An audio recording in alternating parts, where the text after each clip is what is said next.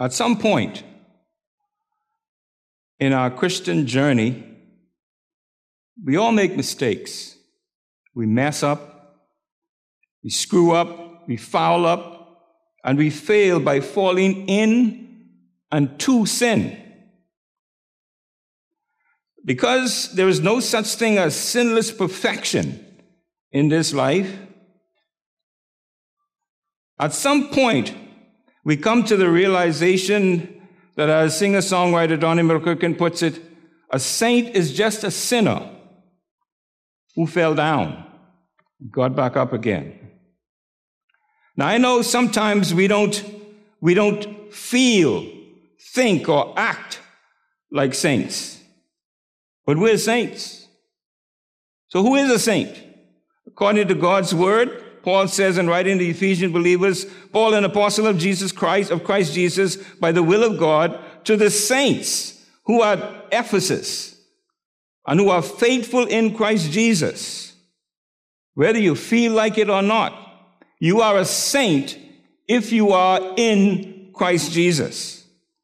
But then, since God's word says all have sinned and come short of the glory of God, we need to be mindful that saints must be humble and honest about sinning. Sometimes we're not. Sometimes we try to pass the buck. The Bible tells us if we say that we have not sinned, we make him a liar, and his word is not in us. But then God is good. He's always got your back, doesn't he?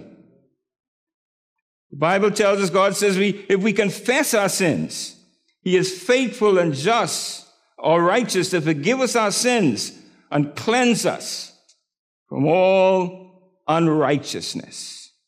So you see, it's not a matter of if, but when we fall to sin. We will always fall at some point or another. Being a saint who is not exempt from struggling with sin, the Apostle Paul provides some unique insights for understanding how we are to respond when we fall. Reading from our text is from Romans chapter 7, verses 14 to 25. And I'm reading from the New Living Translation, otherwise known as the NLT. Reading. So the trouble is not with the law, for it is spiritual and good. The trouble is with me, for I am all too human, a slave to sin. I don't really understand myself, for I want to do what is right, but I don't do it. Instead, I do what I hate. But if I know that what I'm doing is wrong, this shows that I agree that the law is good.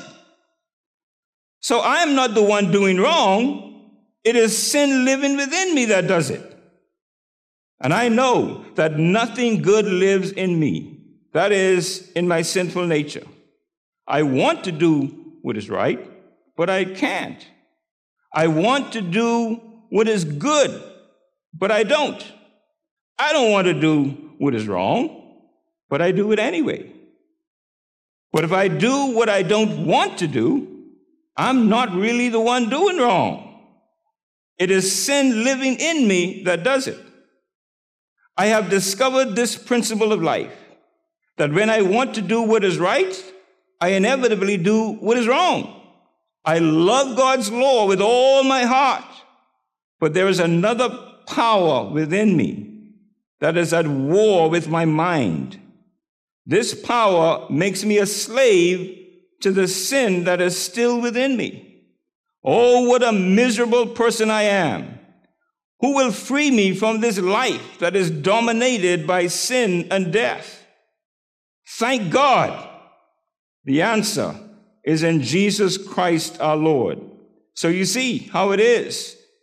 In my mind, I really want to obey God's law.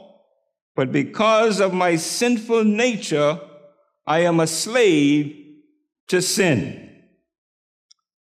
May the Lord add a blessing to the public reading of his precious word to our hearts today. When we fall, due to our struggle with sin, first of all, it is because there is no control of human sin by spiritual law. Look at verse 14 again. Paul says, so the trouble is not with the law, for it is spiritual and good. The trouble is with me, for I am all too human, a slave to sin. Now, in past tense is how Paul speaks of his life up to this point. Painful is how he describes the deep conviction of sin that the ministry of law had put him through up to this point. In present tense, he now speaks of his experience since being born again, describing his conflicting two natures and how finding deliverance from the power of indwelling sin in his own strength is so impossible for him.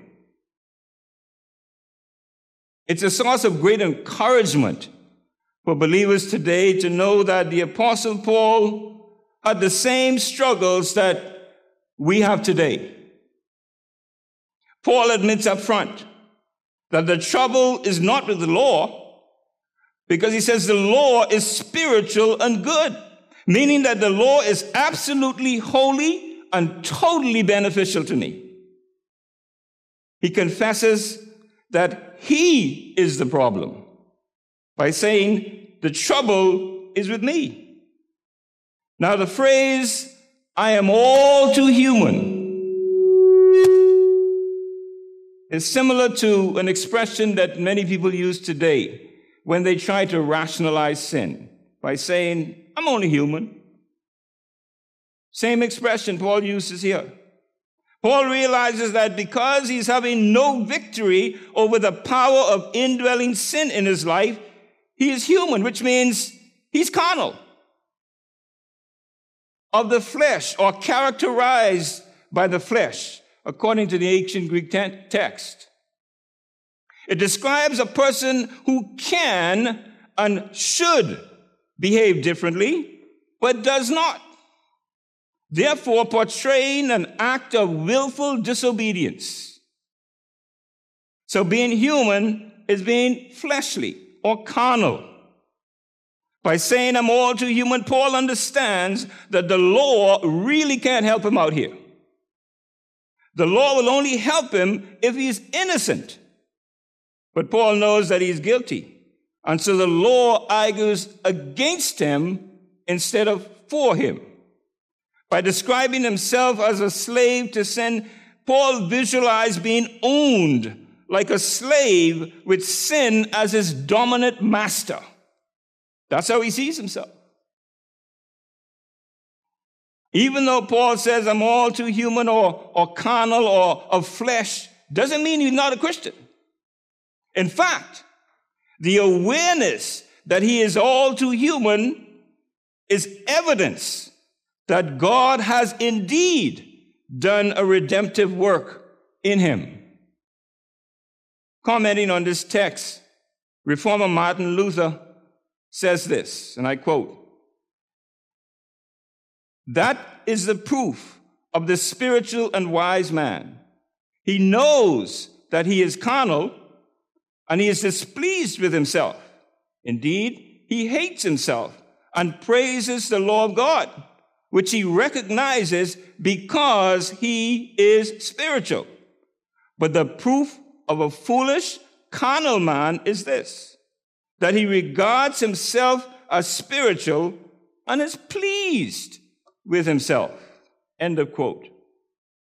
So when we fall due to our struggle with sin, it's because there is no control of human sin by spiritual law. So one of the lessons we learn from Paul's experience today is that just knowing the rules don't prevent doing wrong. Secondly, when we fall due to our struggle with sin, there is a consciousness of helplessness. Verses 15 to 19. "I don't really understand myself, for I want to do what is right, but I don't do it. Instead, I do what I hate. But if I know what I'm doing is wrong, this shows that I agree that the law is good. So I am not the one doing wrong. It is sin living in me that does it. And I know that nothing good lives in me. That is in my sinful nature.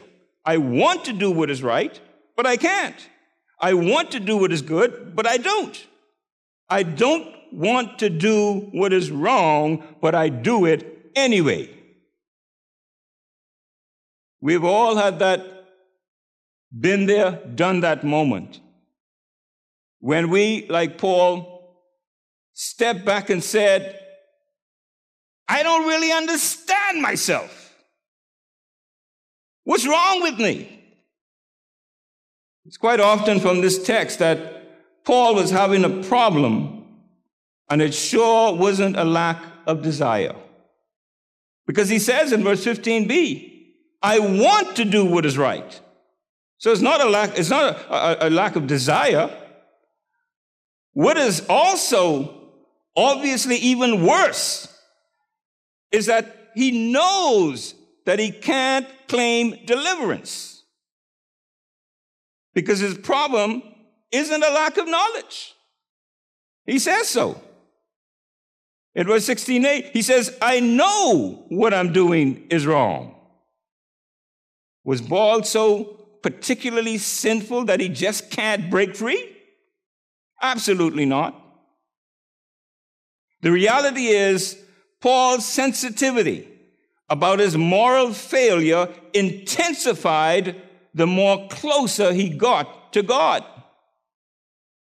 In other words, see a Christian who is not painful, whose sin is not painful to them, and you see a person who's not close to God at all. I remember Sister Nita's mother talking about her son Michael. One day he was screaming and hollering, and she went and found out what was going on. And he says, I have sinned against Jesus. For Michael, that was painful. See a person whose sin is not painful to them, and you see someone who's not close to God at all. Because of a war inside all of us, like Paul, we often admit, I know what I'm doing is wrong. And then in the latter part of the verse, he says, this shows that I agree that the law is good. Paul knows what the right thing is because he recognizes the internal struggle as a validation of the law. He agrees with the law that the law is good and what he is doing is wrong. Here's another lesson we learn from Paul's experience. There is no success in struggling in one's own strength. Self-determination is no advantage at all. Verse 17, he says, so I am not the one doing wrong. It is sin living in me that does it. Sounds like an excuse, doesn't it? Is Paul denying his responsibility as a sinner? Absolutely not. He acknowledges that as he sins, he acts against his own new man in Christ. He's admitting that. Here we see the culprit is not the new man in Christ, but the sinful, corrupt nature that dwells in him. Now, we need to be cautious here. Caution is needed to avoid excusing our sinning by blaming it on indwelling sin. We and we alone are responsible for every single thing that we do. And this word should not be used to what we might call pass the buck. What Paul is doing here is simply tracing the origin of his sinful behavior, not excusing it. Verse 18, and I know that nothing good lives in me, that is, in my sinful nature. I want to do what is right, but I can't. So in verse 17 and 18, we see what the heart of the problem really is. It is a lack of power. Paul lacks the power because the law gives no power. In other words, the law says, here are the rules, and if you know what's good for you, you better obey them. But it gives no power for obeying or keeping them. Nothing good lives in him, Paul says, because he struggles in the flesh, according to what we saw in verse 18. Even though our old self was crucified with Christ, as Paul tells us in Romans chapter 6 and verse 6, our flesh was not. Our sin nature was put to death, but our flesh remains alive and kicking. So here's another lesson we learn from Paul's experience. As Christians, we must own up to our sin, yet realize that the urge to sin does not come from who we really are in Jesus Christ. Holiness cannot progress until we learn what Paul learned here. Nothing good lives in me, Paul says. That is, in my sinful nature. Sinful nature is the flesh. It is the evil, corrupt nature inherited from Adam, and which is still in every single blood-bought, redeemed child of God today. Every one of us. The sinful nature is the root of every single evil action which a person does. Paul says there's nothing good in it at all. Until we learn this, we cannot be delivered from looking for any good in that old nature. Learning this also delivers us from any disappointment of not finding any good in that old nature. Learning this delivers us from occupation with ourselves. There is no victory in reflection. None whatsoever. As Bible scholar Robert Scott McShane says, for every look we take at ourselves, we should take 10 looks at Christ. And among many Bible scholars, Augustine, Luther, and Calvin all believe that Paul was describing a sincere Christian who faces ordinary temptations in living the Christian life on a day-to-day basis. The hopelessness of the sinful nature is confirmed by Paul's grief, that even though he has the desire to do what is right, what he does not have is the inner resources to put that desire into action. Paul was describing himself in present tense, according to verse 18 and 19. He had a deep respect for the law, mind you. Even as a Christian, he had an intense desire to walk in God's will, as he says. However, when he tried to do it in his own strength, he was a miserable failure. So when we fall due to our struggle with sin, there is a consciousness of helplessness. Thirdly, when we fall due to our struggle with sin, there is a conflict between two selves. Verse 20 to 23. Well, if I do what I don't want to do, I'm not really the one doing wrong. It's sin living in me that does it. I have discovered this principle of life, that when I want to do what is right, I inevitably do what is wrong. I love God's law with all my heart, but there's another power within me that is at war with my mind. This power makes me a slave to sin, the sin that is still within me. Now, if we paraphrase this verse, it would read like this. But if I, the old nature, do what I, the new nature, don't want to do, I, the new nature, am not really the one doing wrong. It is sin living in me, the old nature, that does it. Now, again, it must be clearly understood here that Paul is not excusing himself or avoiding his sinful responsibility.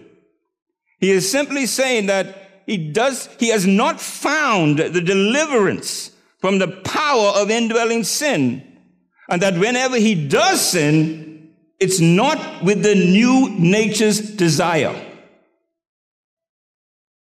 Look at verse 21. I have discovered this principle of life, that when I want to do what is right, I inevitably do what is wrong. Anyone who has tried to be or do good is profoundly aware of this struggle, because we never know how hard it is to stop sinning until we try. Many of us have been there. As C.S. Lewis once said, no man knows how bad he is until he has tried to be good. Verse 22. I love God's law with all my heart. Paul knows that his real inner man has a great delight in God's law. He says he understands that the urge to sin comes from another power within me. He knows that the real self is the one who really loves God's law. The old man is not the real Paul. The old man is dead. The sinful nature is not the real Paul. The sinful nature is destined to pass away and be resurrected. The new man is the real Paul. Now Paul's challenge is to live like God has made him. Among Christians, there has been an ongoing debate about whether Paul was a Christian during the experience he describes here in chapter 7.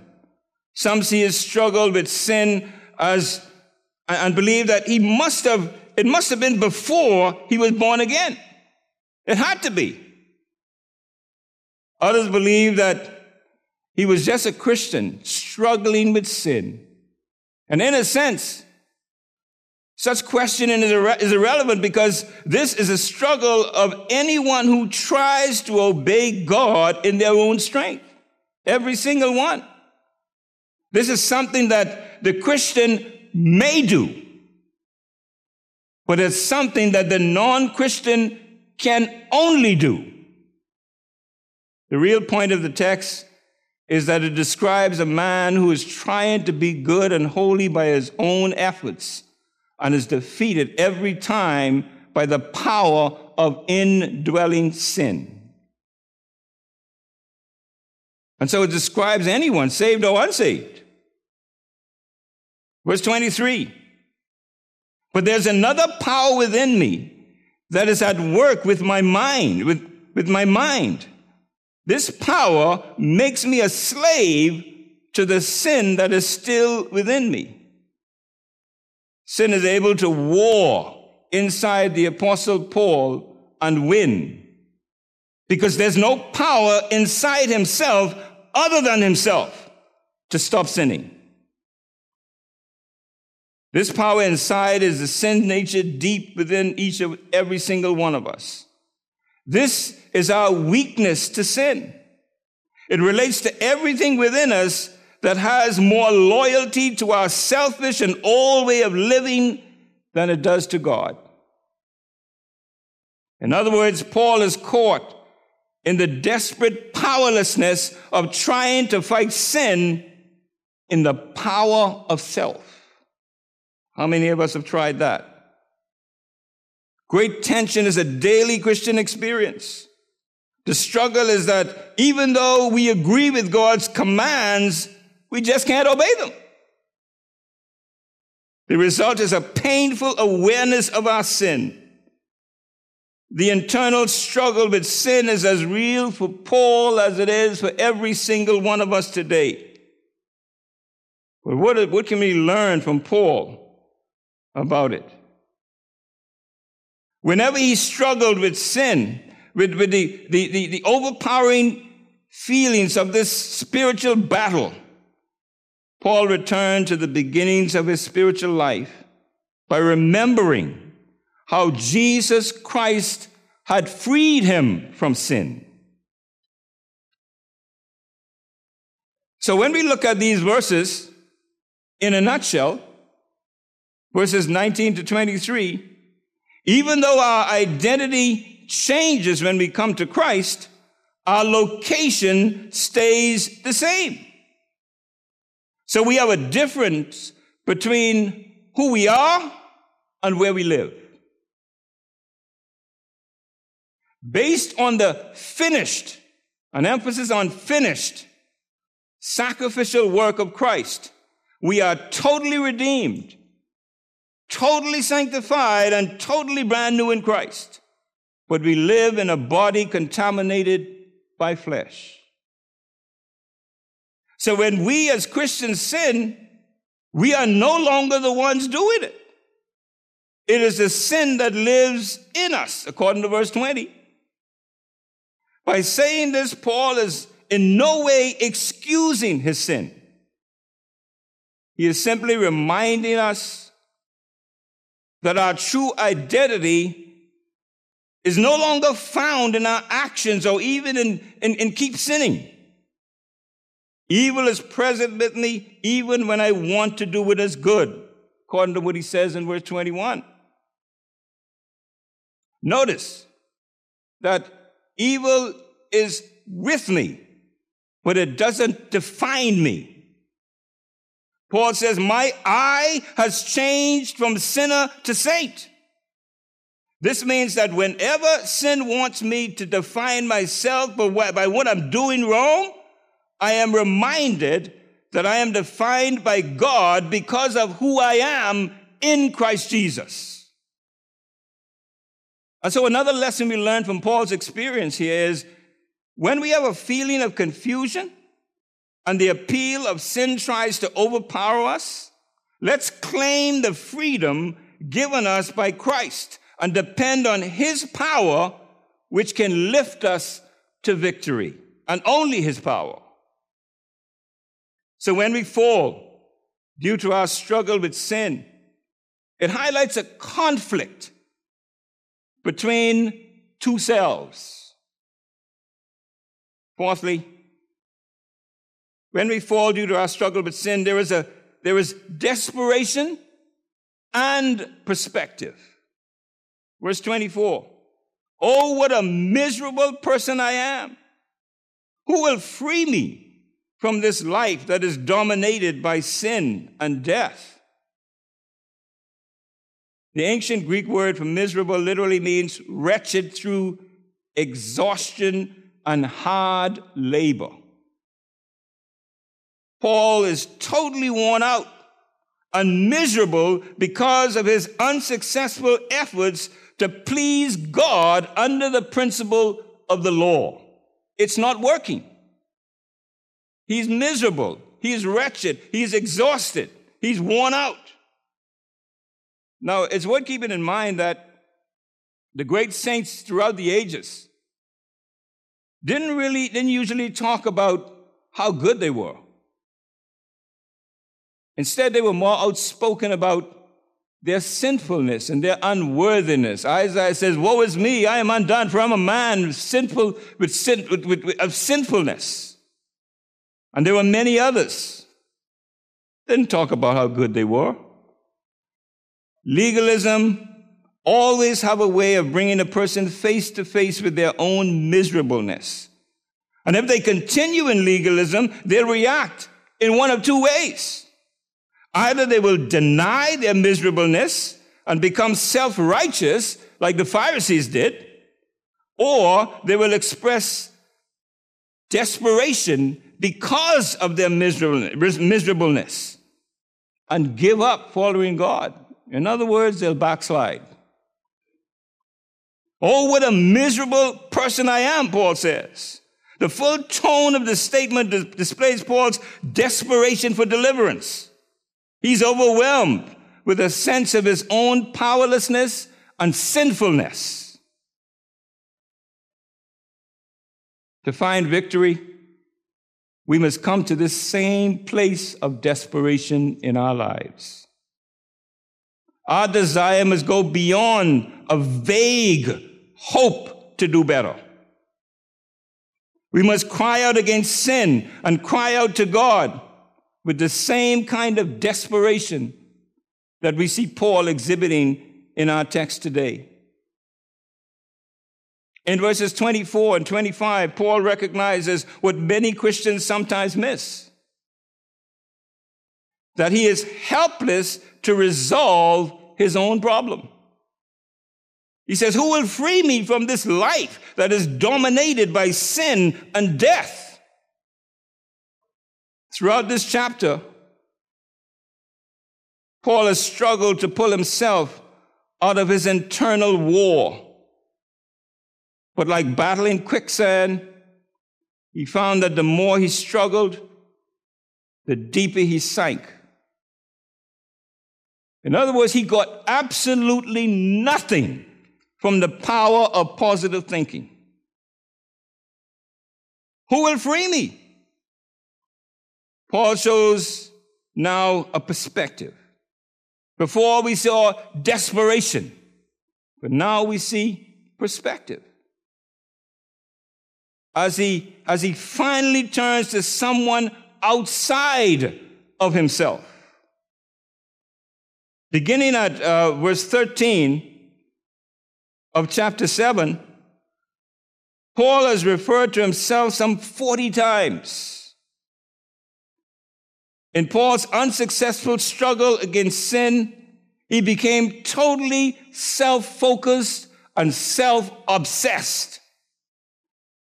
And this is the place any believer living under law who looks to self and personal performance rather than looking to Jesus Christ will find themselves in. The words, "Who will free me?" shows that Paul has given up on himself. He asks, "Who will free me?" instead of, "How will I deliver myself?" It's not an expression of someone who is despondent or doubting, but of someone breathless and gasping for deliverance. Who will free me from this life that is dominated by sin and death? Ancient kings sometimes tormented their prisoners by shackling them to decomposing corpses. Bible scholar and preacher Charles Haddon Spurgeon gives this graphic picture, and I quote, "It was the custom of ancient tyrants, when they wished to put men to the most fearful punishments, to tie a dead body to them, placing the two back to back. And there was the living man with a dead body closely strapped to him, rotting, putrid, corrupting, and this he must drag with him wherever he went." Now, this is just what the Christian has to do. He has within him the new life. He has a living and undying principle which the Holy Spirit has put within him. But he feels that every day he has to drag about with him this dead body, this body of death, a thing as loathsome, as hideous, as abominable to his new life as a dead, stinking carcass would be to a living man. End of quote. Paul longs to be cut free from this life that is dominated by sin and death that is clinging to him. So when we fall, due to our struggle with sin, it emphasizes both desperation and perspective. So here's a principle that we can live by with regards to this inner conflict. Even though we sincerely desire to walk in God's will, we should expect inner struggles when choosing between doing right and doing wrong. Finally, last verse. When we fall due to our struggle with sin, there is a need to look outside of self to the Savior. Verse 25, thank God, the answer is in Jesus Christ our Lord. So you see how it is. In my mind, I really want to obey God's law. But because of my sinful nature, I am a slave to sin. Paul finally looks outside of himself to Jesus. Until he lifted his eyes to the only one who could rescue him, his situation was totally and absolutely hopeless. Then, out of nowhere, like a bolt of lightning, he says, thank God. Thank God, the answer. There is an answer. And the answer is in Jesus Christ, our Lord. Paul sees himself as standing between, see Jesus standing between himself and God, bridging the gap and providing a way to God to get some kind of relief from his miserableness. By using the term Lord, Paul emphasizes that he has finally put Jesus in the rightful place in his life. He acknowledges our struggle with sin, which, by the way, is a struggle between corruption and grace. But he thanks God for the victory in Jesus. But, Paul in no way, whatsoever, pretends that looking to Jesus will take away the struggle. Why? Because Jesus works in us, not instead of us, to battle against sin. The glorious truth remains. As the hymn writer says, there is victory in Jesus. Jesus didn't come and die just to give us more and better rules to live by, but to live out victories through those who believe and accept him. The message of the gospel is that there is victory over sin and hate and death and all evil as we surrender our lives to Jesus and let him live that victory out through us. Paul shows that even though the law is glorious and good, it just can't save us. So we need a Savior. Paul never found any kind of peace or reason for praising God until he looked outside of himself and beyond the law to his Savior, Jesus Christ. If you don't have a relationship with Jesus Christ today, listen. Maybe you thought your problem was not knowing what to do to save yourself. Then a teacher came along and taught you about what you ought to do. But nothing changed. Nothing changed because you didn't really need a teacher. What you needed was a Savior. Maybe you thought your problem was that not being motivated enough. Then the law came along like a coach and encouraged you about doing what was needed. But nothing changed. Nothing changed because you didn't really need a coach or a motivational speaker. What you needed was a Savior. Maybe you thought that your problem was you didn't know yourself well enough.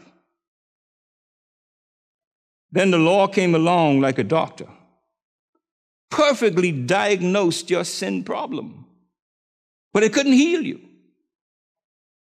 Because you see, you really didn't need a doctor. What you needed was a Savior. Do you have a Savior to look to? Paul had a Savior. He looked to a Savior. Do you have a Savior to look to today, my friend? If we look at the text, we'll notice that from verses 9 through 25, the prominence of the first person pronouns are evident. I, me, myself, myself occurs more than 40 times in the text. Without a doubt, like Paul, anyone who have this Romans 7 experience have a vitamin I problem. Their search for victory in self where it could never be found makes them introspective to the very core. So when we fall due to our struggle with sin, it prompts a need to look outside of self to the Savior. And so as we close and reflect and respond, the question is, while Paul was referring to the struggle all sincere Christians face, how does the inner conflict he described also apply to unbelievers or carnal Christians who understand the message of the Word of God and are resisting the convicting power of the Holy Spirit? That's the question of the day. That is the question we must answer when we look at Paul's experience. I conclude, as I began, by saying at some point on our Christian journey, we all make mistakes. We mess up, we screw up, we foul up, and we fail by falling into sin. Because there's no such thing as sinless perfection on this side of glory. At that point, we realize, like the Apostle Paul did, that a saint is just a sinner who fell down and got back up again. So here's a principle to live by regarding this inner conflict that we have ongoing. Paul provides a picture of all Christians who love God's word and who in their hearts desire to obey God's word, to obey God fully.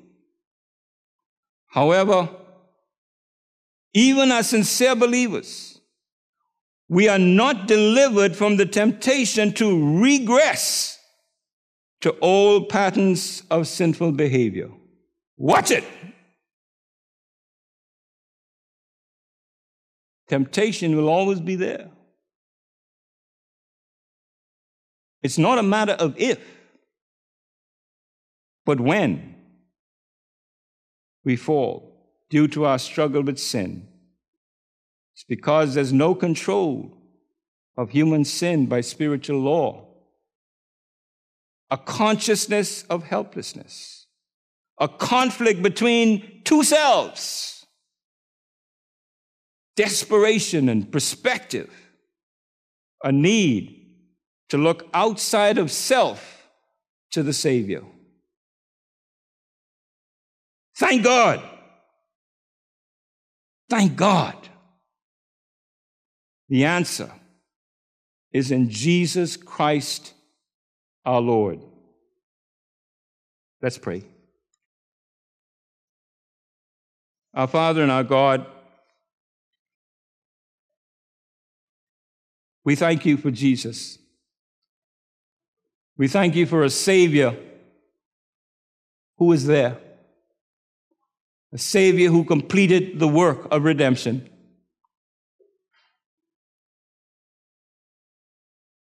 We thank you, Father, for the power of your word.